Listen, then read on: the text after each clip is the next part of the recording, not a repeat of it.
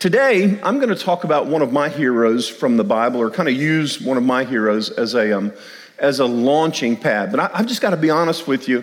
There is something stirring in my spirit today that God wants to do. I've heard it all morning long. Heard it in our opening, in our worship, God, in our transition time as Tim was talking there.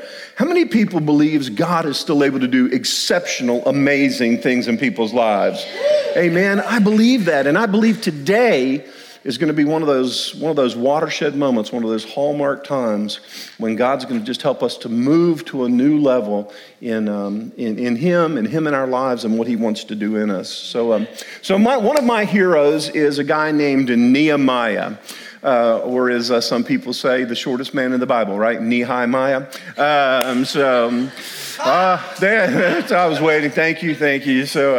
But Nehemiah, one of the reasons that he's one of my heroes is because Nehemiah talks about and deals with gates more than anyone else in the Bible.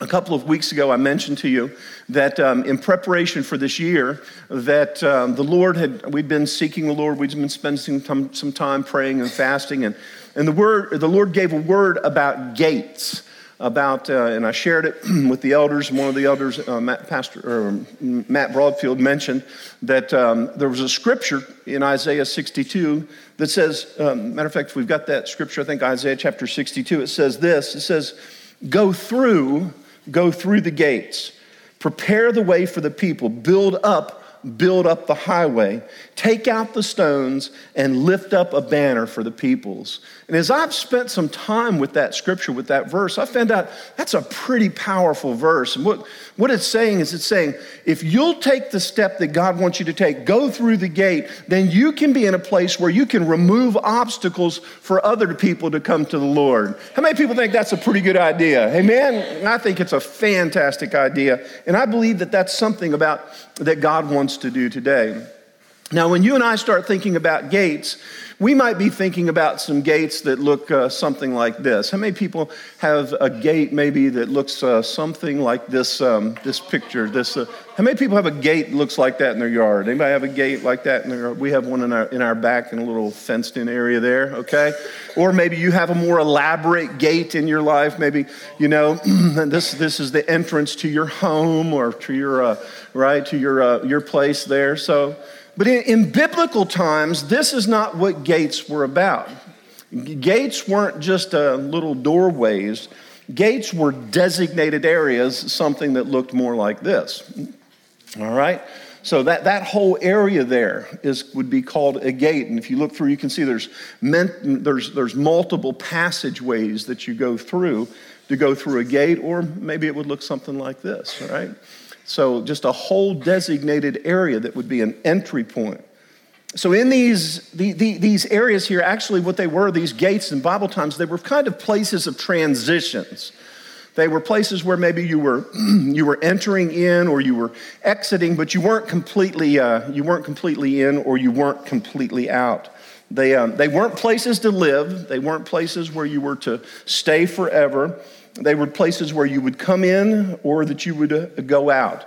They were safe places, secure places, but again, they weren't perpetual abiding places. When I think about them, I think about times when I've been visiting in prisons. And has anybody ever, you don't have to raise your hand if have you been to a prison to visit? Okay. Okay, we've had a few people. I know some of the rest of you, I think I've seen you in some of those places. But what happens when you go to a prison is you kind of enter through a gate, but you're still in the gate area. And then you might enter through another gate and a series of gates. And that's kind of how it worked in biblical times. There were these gates were gathering places. They were areas. They were places where people would meet to. Many times they would meet to do business. They would meet there. There would be some type of official business, government business that needed to take place, and leaders or people involved in making these decisions, they would meet in these gate areas. Many times, if a king made a decree and said, this is going to be the law of the land, or this is what we're going to do, or this is where we're going to go, many times that decree would be made known in the gate areas. People, leaders, rulers would be called together, and they would be, then this king's decree would be made public. Local authorities would meet, and they would handle local issues and items. Many times, judgments, okay? When there had been a judgment made about someone, or a case had been settled, or some charge against someone had taken place, these sentences would become known. They would be made in these gate areas. Many times we see where elders from different tribes or different groups would come together in the gate of a city, and they would handle decisions. Maybe there had been an offense, or maybe there was some type of a business, like maybe a selling of some property that would take place, and this would happen in the gates. So gates were very official places. They were designated areas where commerce and transitions and judgments and decrees and very important issues were settled in these gates. Throughout the scripture, we see a number of examples of this, and we won't go into all these, but Abraham bought land for his wife to be buried. He bought a cave, and that was settled among the elders of this. They came to a price, and it was decreed in the gates where this happened. Does anybody remember the story of Samson? Do you remember when he defeated his enemies one time? What did he do? He went and he ripped the gates, the doors off the city, and he made the gates become a very vulnerable place, and he burned those gates. David, the scripture talks about how that David sat in the gates and he rendered judgments. He gave appointments to people.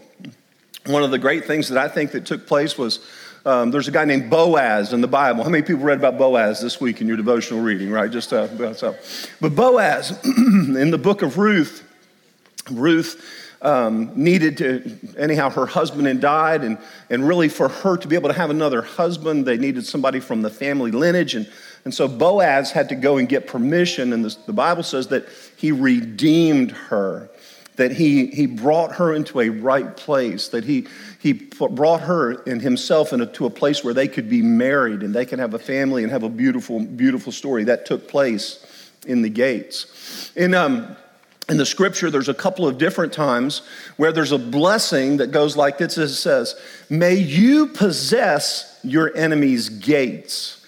You know what that means? It means may you have authority over your enemy's gates. We're not going to get into this today, but maybe the next week or so we'll talk about this. But you remember when Jesus said that he's going to build his church and the gates of hell shall not prevail against his church, right? I mean, anybody here part of the church of Jesus Christ? Amen. You know what that means? It means that the gates, the authorities of hell, these places where hell would try to make decrees, they cannot resist us. We can come and rip the gates of hell right off its hinges through the power of Jesus Christ operating in and through our lives. That deserved a much bigger amen than that, guys. I'm telling you, that's good stuff, amen, to know. It's really important for us to know this, that gates were powerful places. So the blessing was that you would possess the gates of your enemies. Another blessing, another part of a blessing went like this. It says, may your enemies never enter your gates.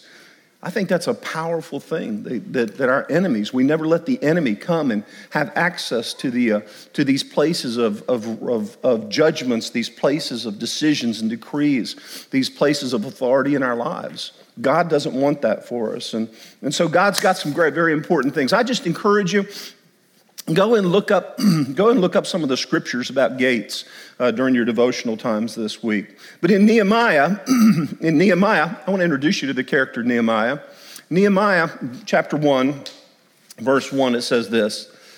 It came to pass in the month of Chislev in the 12th year, as I was in Shushan, the citadel, that Hananiah, one of my brethren, came with men from Judah. And I asked them concerning the Jews who escaped, who had survived the captivity, and concerning Jerusalem.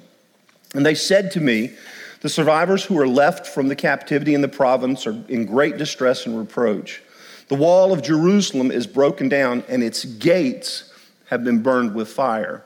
How many people know that if the gates have been burned with fire, if these doorways and this whole area has been consumed, it's been destroyed, that means there's trouble in the city, right?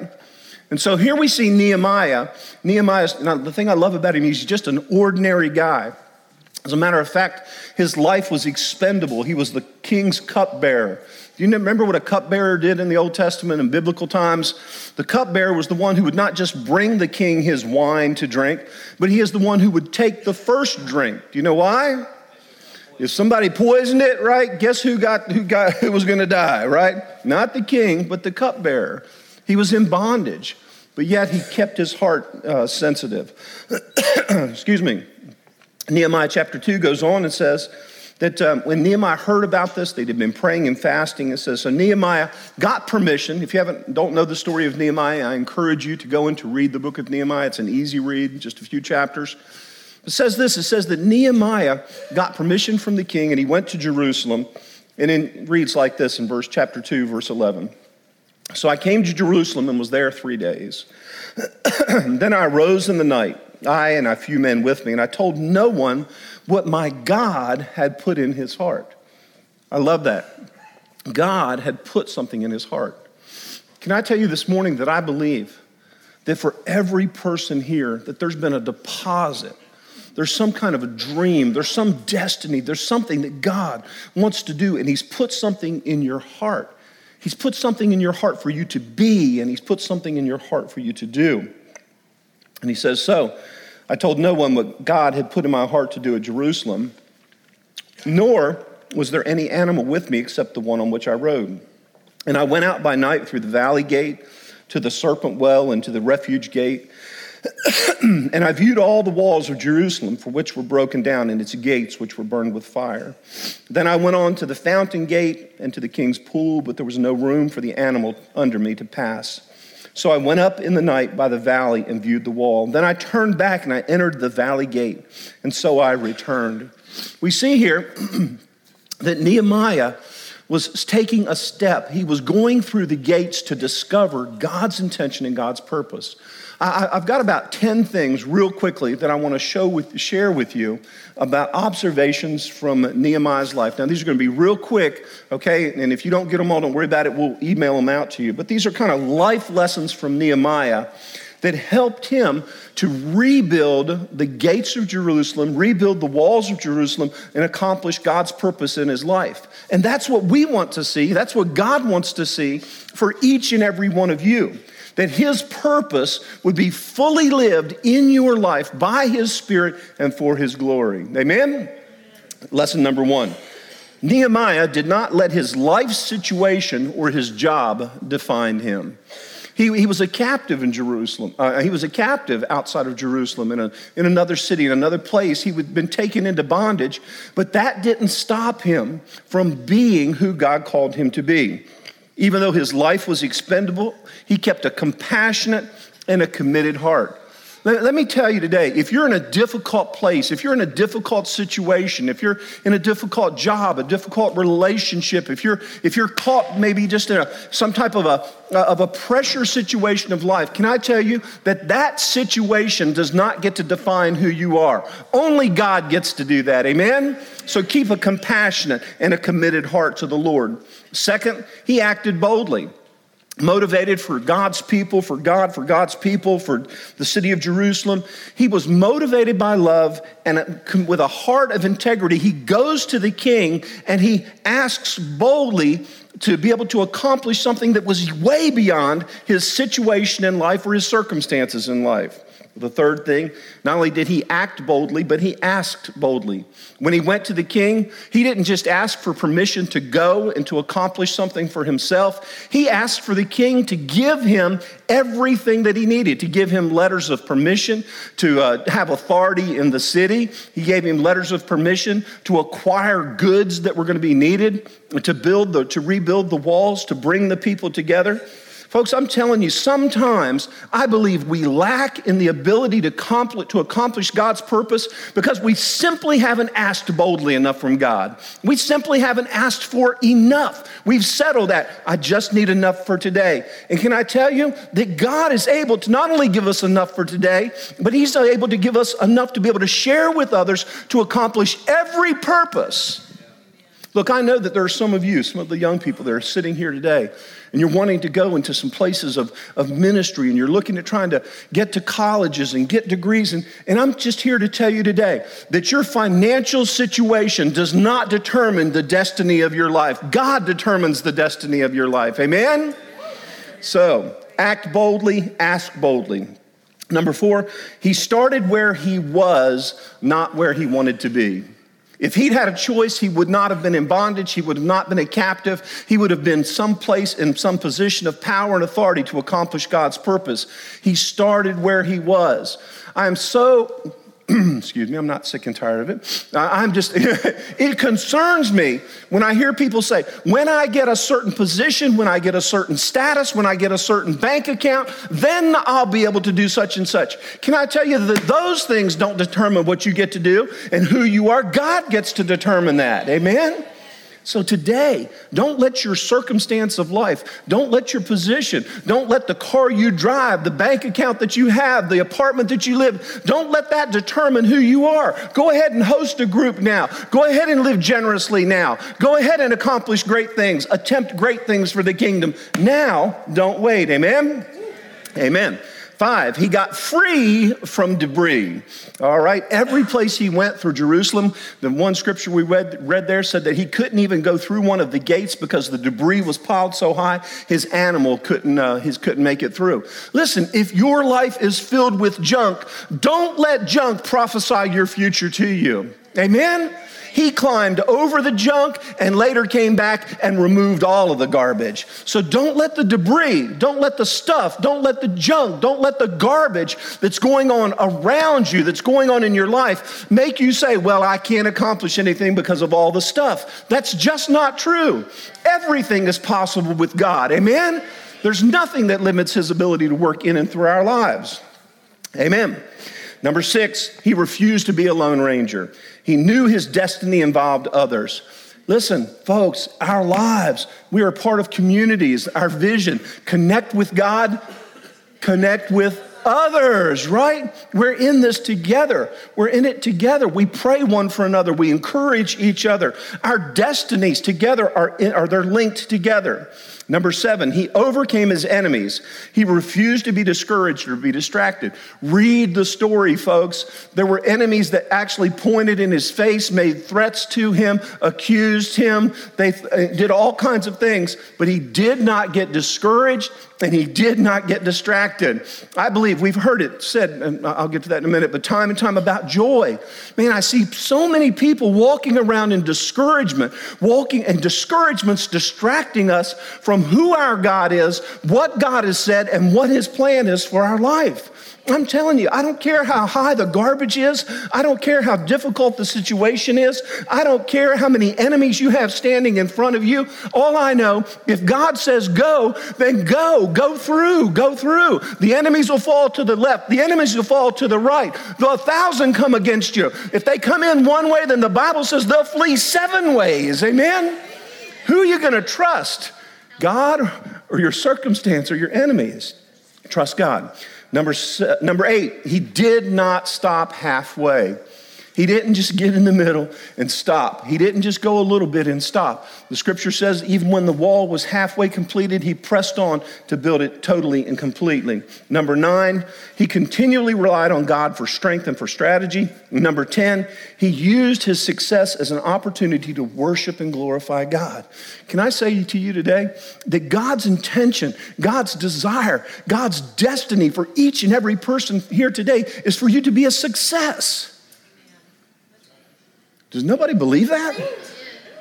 I mean, he wants you to be a successful man of God and a successful husband, a successful father. He wants you to be successful in your finances and in your marriage and a successful woman and a successful mom. He wants these things for you. He wants to do it in you and through you so that you can influence others for his glory and for his honor.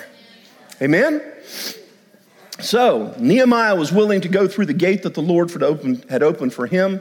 And that included going through a lot of other gates. God made it possible for him, and God will make it possible for you. God will make it possible for you. God will make it possible for you. Turn to somebody and say, God will make it possible. Turn to somebody else. Tell them, say, God will make it possible for you. Amen? In the book of Acts, we see God continuing to do this. I love this section of scripture in Acts chapter 12, talking about Peter. He was in prison. He was in jail. Verse 5 says, Peter was therefore kept in prison, but constant prayer was offered to God for him by the church. How many people here would like to know that the whole church is praying just for you? Some more of you need to raise your hands. I'm telling you, okay, you need it, all right? You need the prayer. We need the practice. And so, okay, but constant prayer was offered to him by the church. And when Herod was about to bring him out of the prison for sentencing, that night Peter was sleeping. He was bound with 2 chains between 2 soldiers, and the guards before the door were keeping the prison. He was locked down tight, right? So now, behold, an angel of the Lord stood by him, and the light shone in the prison.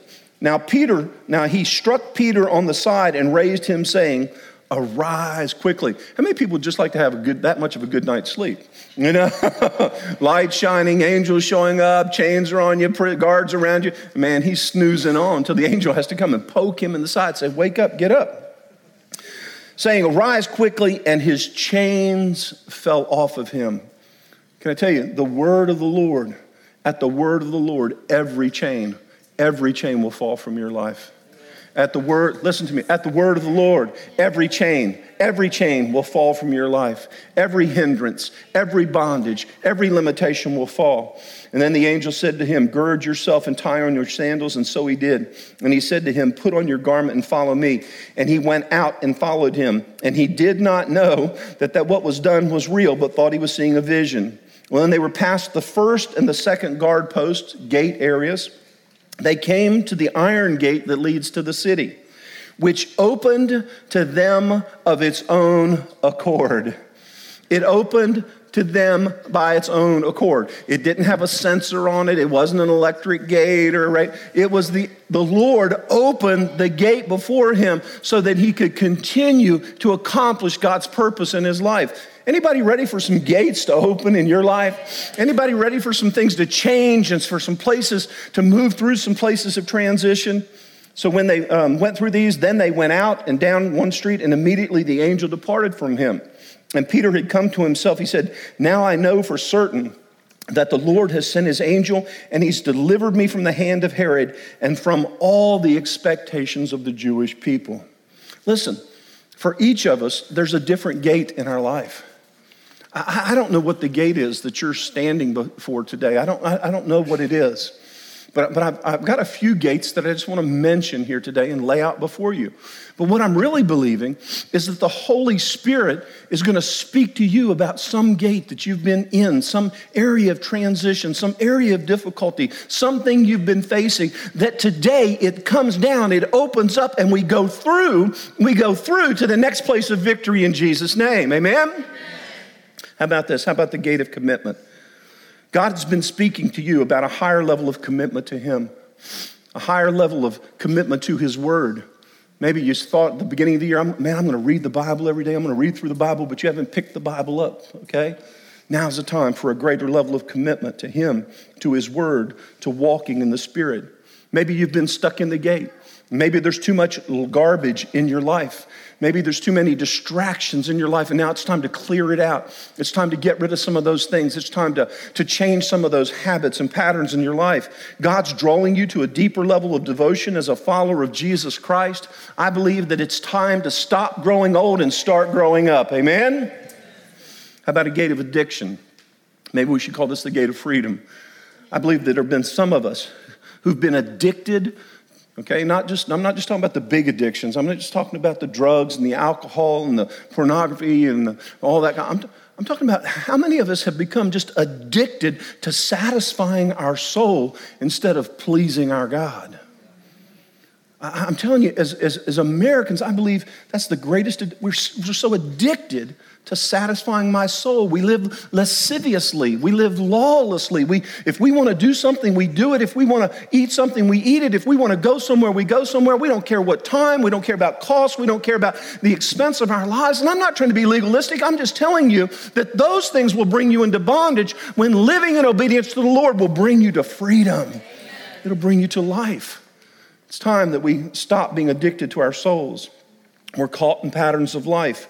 We keep finding ourselves right back at the same place. It's like, did anybody drive out on the ice past week? Okay, when was that? Right, earlier in the week we had teens, now we have 70s. I mean, right? So, did anybody get out there and spin your wheels and all that kind of stuff? All right, guys, how many did it on purpose? I admit it, and I took the Jeep out one day and got sideways and right there. But just spinning your wheels. How many times have we felt like we're just spinning our wheels? We're not gaining any traction. We're not moving. Can I tell you, God's got a different plan and purpose for your life. We're caught in patterns. We keep finding ourselves in the same place. We have cycles in relationships. Things go good for a little while in our marriage, and then all hell breaks loose. And things go good in our finances, and then we find ourselves right back in the same situation. We have situations with parents and kids, and these cycles that just keep continuing. And I'm saying it's time for the gates to open up and for the cycles to be broken so that we can live in the patterns of Almighty God. Amen? Stagnant in our financial situation and on and on and on. And can I say this? For every gate that we go through, and some gates we enter, I believe it needs to begin with thanksgiving. You know what I've noticed? Every Sunday this year, somebody has mentioned the word joy. I don't know if anybody's catching that, if you're picking up on that. But every week, we've had it 3 or 4 times this morning, people have talked about joy. Joy. Can I tell you that we will never come to a place of living in abiding joy if we don't start with thanksgiving and praise? The Bible says it like this in Psalms 100. Make a joyful shout to the Lord, all ye lands. Serve the Lord with gladness. Come before his presence with singing. Know that the Lord, he is God. It is he who has made us and not we ourselves. We are his people, the sheep of his pasture. So enter into his gates with thanksgiving. Listen, enter his gates with thanksgiving. Some of us, it was said earlier today, man, we've lost the ability to be thankful. Thankful for our jobs, and thankful for clothes, and thankful for breath, and thankful for places to live, and beds to sleep in, and friends and family. Thankful. Enter his gates with thanksgiving and into his courts with praise. Be thankful to him and bless his name, for the Lord is good. His mercy is everlasting, and his truth endures to all generations. I believe that there's a gate of calling. Guys, come on out here. I want everybody to see this. We're setting up a gate right here, right there in front of Yvette. Put her on that side of the gate, right? So, all right. But I believe that there's gates in our lives that God's calling us to. I believe that there are many people that have been given gifts and abilities and influence, purpose in God's kingdom, calling. But maybe we've become a little bit tentative. Maybe we've become a little bit fearful. When I first started thinking about gates, when I moved to Texas, I can remember hearing the expression. How many people have ever heard this expression, right? Well, he's sitting there like a calf staring at a new gate. How many people have ever heard that expression? Okay, write it down. Okay, you learned something at church today, right? So I thought, ain't that's a pretty good saying. Staring at it like a calf staring at a new gate. I had no idea what it meant, okay? So this past week, I looked up to see what it meant. Do you know what I found out? I found out that cows innately have a sense of fear in them. And so when they get used to something, then they're not as fearful. But if they see something new, then it causes them to be fearful and tentative and even kind of back up, and they won't go through. They are literally calves staring at new gates. I wonder how many of us have done that. How many of us have let fear or worry or concern or intimidation fill our lives from stepping in to the next place and the next thing that God has for us? Can I tell you a great revelation? I wrote it in my notes here today. It says, you're not a cow. You are not a cow. Right? You're not a cow. I used to, when Yvette and I had opportunities to travel sometimes in Mexico and different places, we would, I know just a little bit of Spanish, and so I would always introduce her as my heifer. I know my boss, the word is jefe, right? So they just thought, oh, stupid American, he's mispronouncing it. So I've stopped doing that. I found out it wasn't worth it. She didn't like it, so. All right. You're not a cow. You're a child of Almighty God. You're a son, a royal son and a royal daughter. You're part of the family, and God's got his hand, he's got his purpose upon your life. Amen? Hallelujah. Some of you say, yeah, I'd like to use my gifts, I'd like to use my talents, but the last time I did it, the last time I stepped out, the last time I tried, the last time I took a chance, I got hurt. Can I tell you, I'm so sorry you got hurt. But can I tell you this? You're going to get hurt again. You'll be hurt. There'll be some challenges. Jesus promised us that there would be some troubles, but if you let trouble, if you let difficulty, if you let hurt stop you, you are prophesying that your life will always be filled with hurt. If all it takes is just a little bit of hurt, a little bit of trouble, a little bit of difficulty to get you to stop, man, you've just declared to the enemy, all we've got to do is keep their life filled with trouble and hurt and problems. Can I tell you, God's made us to be greater than hurts and greater than problems. You'll not only be hurt, can I tell you what else you will be? You'll get healed. Yvette and I were talking the other day, and I'm serious, this was a new revelation to me. There's never been a sickness in my life that I haven't been healed of. Anybody here? If you're here, that's your testimony. Amen. God will either heal us or give us the strength to overcome it. Amen? Come on, folks. Listen to this. You're either going to get healed, you're going to gain some wisdom, you're going to mature, you're going to experience the comfort of the Holy Spirit, you're going to get the opportunity to be an overcomer. And in the midst of it, you know what's going to happen? You're going to be more qualified for ministry, more qualified for leadership, more qualified for effectiveness in the kingdom of God than you've ever been in your life. And everybody needs to say amen. It's truth. It's truth. But I wasn't appreciated. I didn't get patted on the back and stroked and loved. And I'm sorry that didn't happen. That's not how it should be, not how it should work. But are you going to let that stop you? Folks, I'm telling you, I believe it's time to walk through the gate to a new place in Jesus, to a new place of power and anointing. And yes, it's going to take some forgiveness, and it's going to take some trust, and it's going to take some boldness, but it's time. It's time to move from the place of disappointment to the place of reappointment. Amen? Anybody ready to be reappointed in God's purposes, in God's place? I believe that. It's going to be good for you. It's going to be beneficial for you. It's going to help you. And can I tell you that it all starts, one of the first gates in the scripture that talks about is the sheep gate, where the sheep came in. You know what that is? The many commentators said it's the gate of salvation. If you don't have Jesus Christ as Lord of your life, today's the time to step through that gate and say, here I am, Jesus. I give you all of my sin, all my garbage, all my baggage, and I accept your new life today. Because God, I want the life you've created me to live. I want to live that life. Amen?